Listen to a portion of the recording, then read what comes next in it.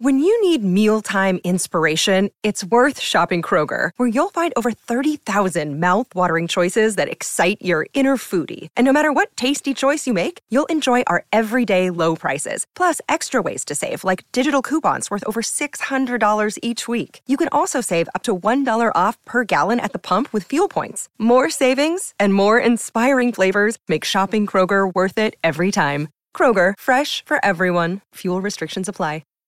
Sherman and Tingle in the morning. It was 37 years ago, Tingle, in 1986, that the Academy Award-winning movie Howard the Duck hit theaters, which producer Cheese was in. He was in that movie? He was in Howard the Duck. He told me... Do you have a starring role? Big starring role? Thousands of dollars? He told me in passing. Do you remember that movie? It was so ridiculous. It was ridiculous as can be, yeah. I do remember that. Also, on this date in 1981, of all things... 42 years ago, MTV was launched. Yeah, back in the day. I used to love Headbangers Ball. That was my show. Ricky Rackman, your guy. Yep, that was it. I always liked... Kenny wasn't like the other kids. Remote Control. Remember Remote Control? Oh, yeah, I like that. Nothing else did. Keith Ober. It was very informative. Girl said It was yes. just such a goofy, low-budget show that just, I don't know. I don't know what about it. Then I will say I did like MTV News, and I don't know why I liked MTV News. It was not for Kurt Loder. It was Tabitha Soren. Tabitha Soren. My love for Tabitha Soren goes deep. Matter of fact, I think she might be the first redhead that I liked. And then I ended up marrying one. Why did you like her? I don't know what it was with Tabitha. I've stalked her online. She's an artist now. She sells art. So sophisticated.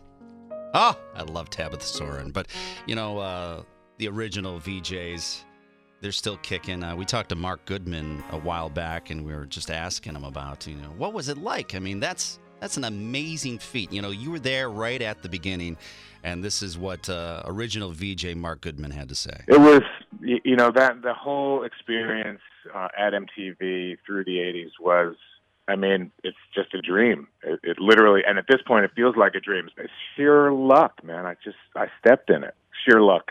Can you tell us about the day? Go back in time and tell us about the day when you found out you got the job. When I found out that I got this job, I was obviously thrilled, but it came after months of negotiation because I was under contract to a rock station, the number one rock station in New York, WPLJ, and I was like 6 months into my contract. And so I literally booked a vacation and I left, and I was praying that my lawyers would work it out, which they did because ABC was like, well, he's going to some cable channel. It's not like he's going to radio. There'll be no competition or anything. And so they let me go. The rest is rock history. What was the audition like? What'd they have you do? The first one was literally me on a stool in a black studio, with the glass and the control room on the other side. Right. It was black except for a spotlight on me and a copy stand.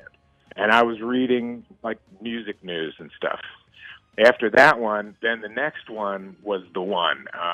There was a guy named Robert Morton who was also David Letterman's producer. And the assignment was, you're going to walk from the easel, back announce an Eagles song, walk from the easel to the couch, and throw to another song.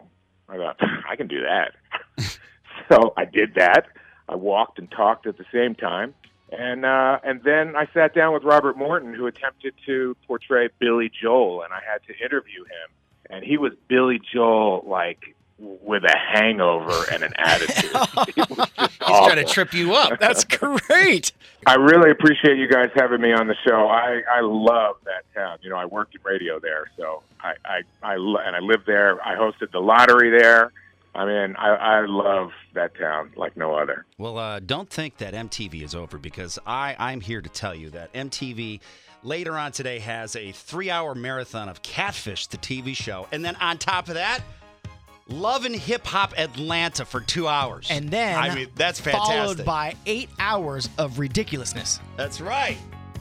I think Love and Hip Hop Atlanta is the exact same thing as Maury without the DNA test. It's just everybody screams at each other for an entire hour. It's called love, man. That's exactly what it's called. Just throwing a little hip hop. That or stool. The Sherman and Tingle Show. Mornings on 97.1 FM The Drive, Chicago's classic rock.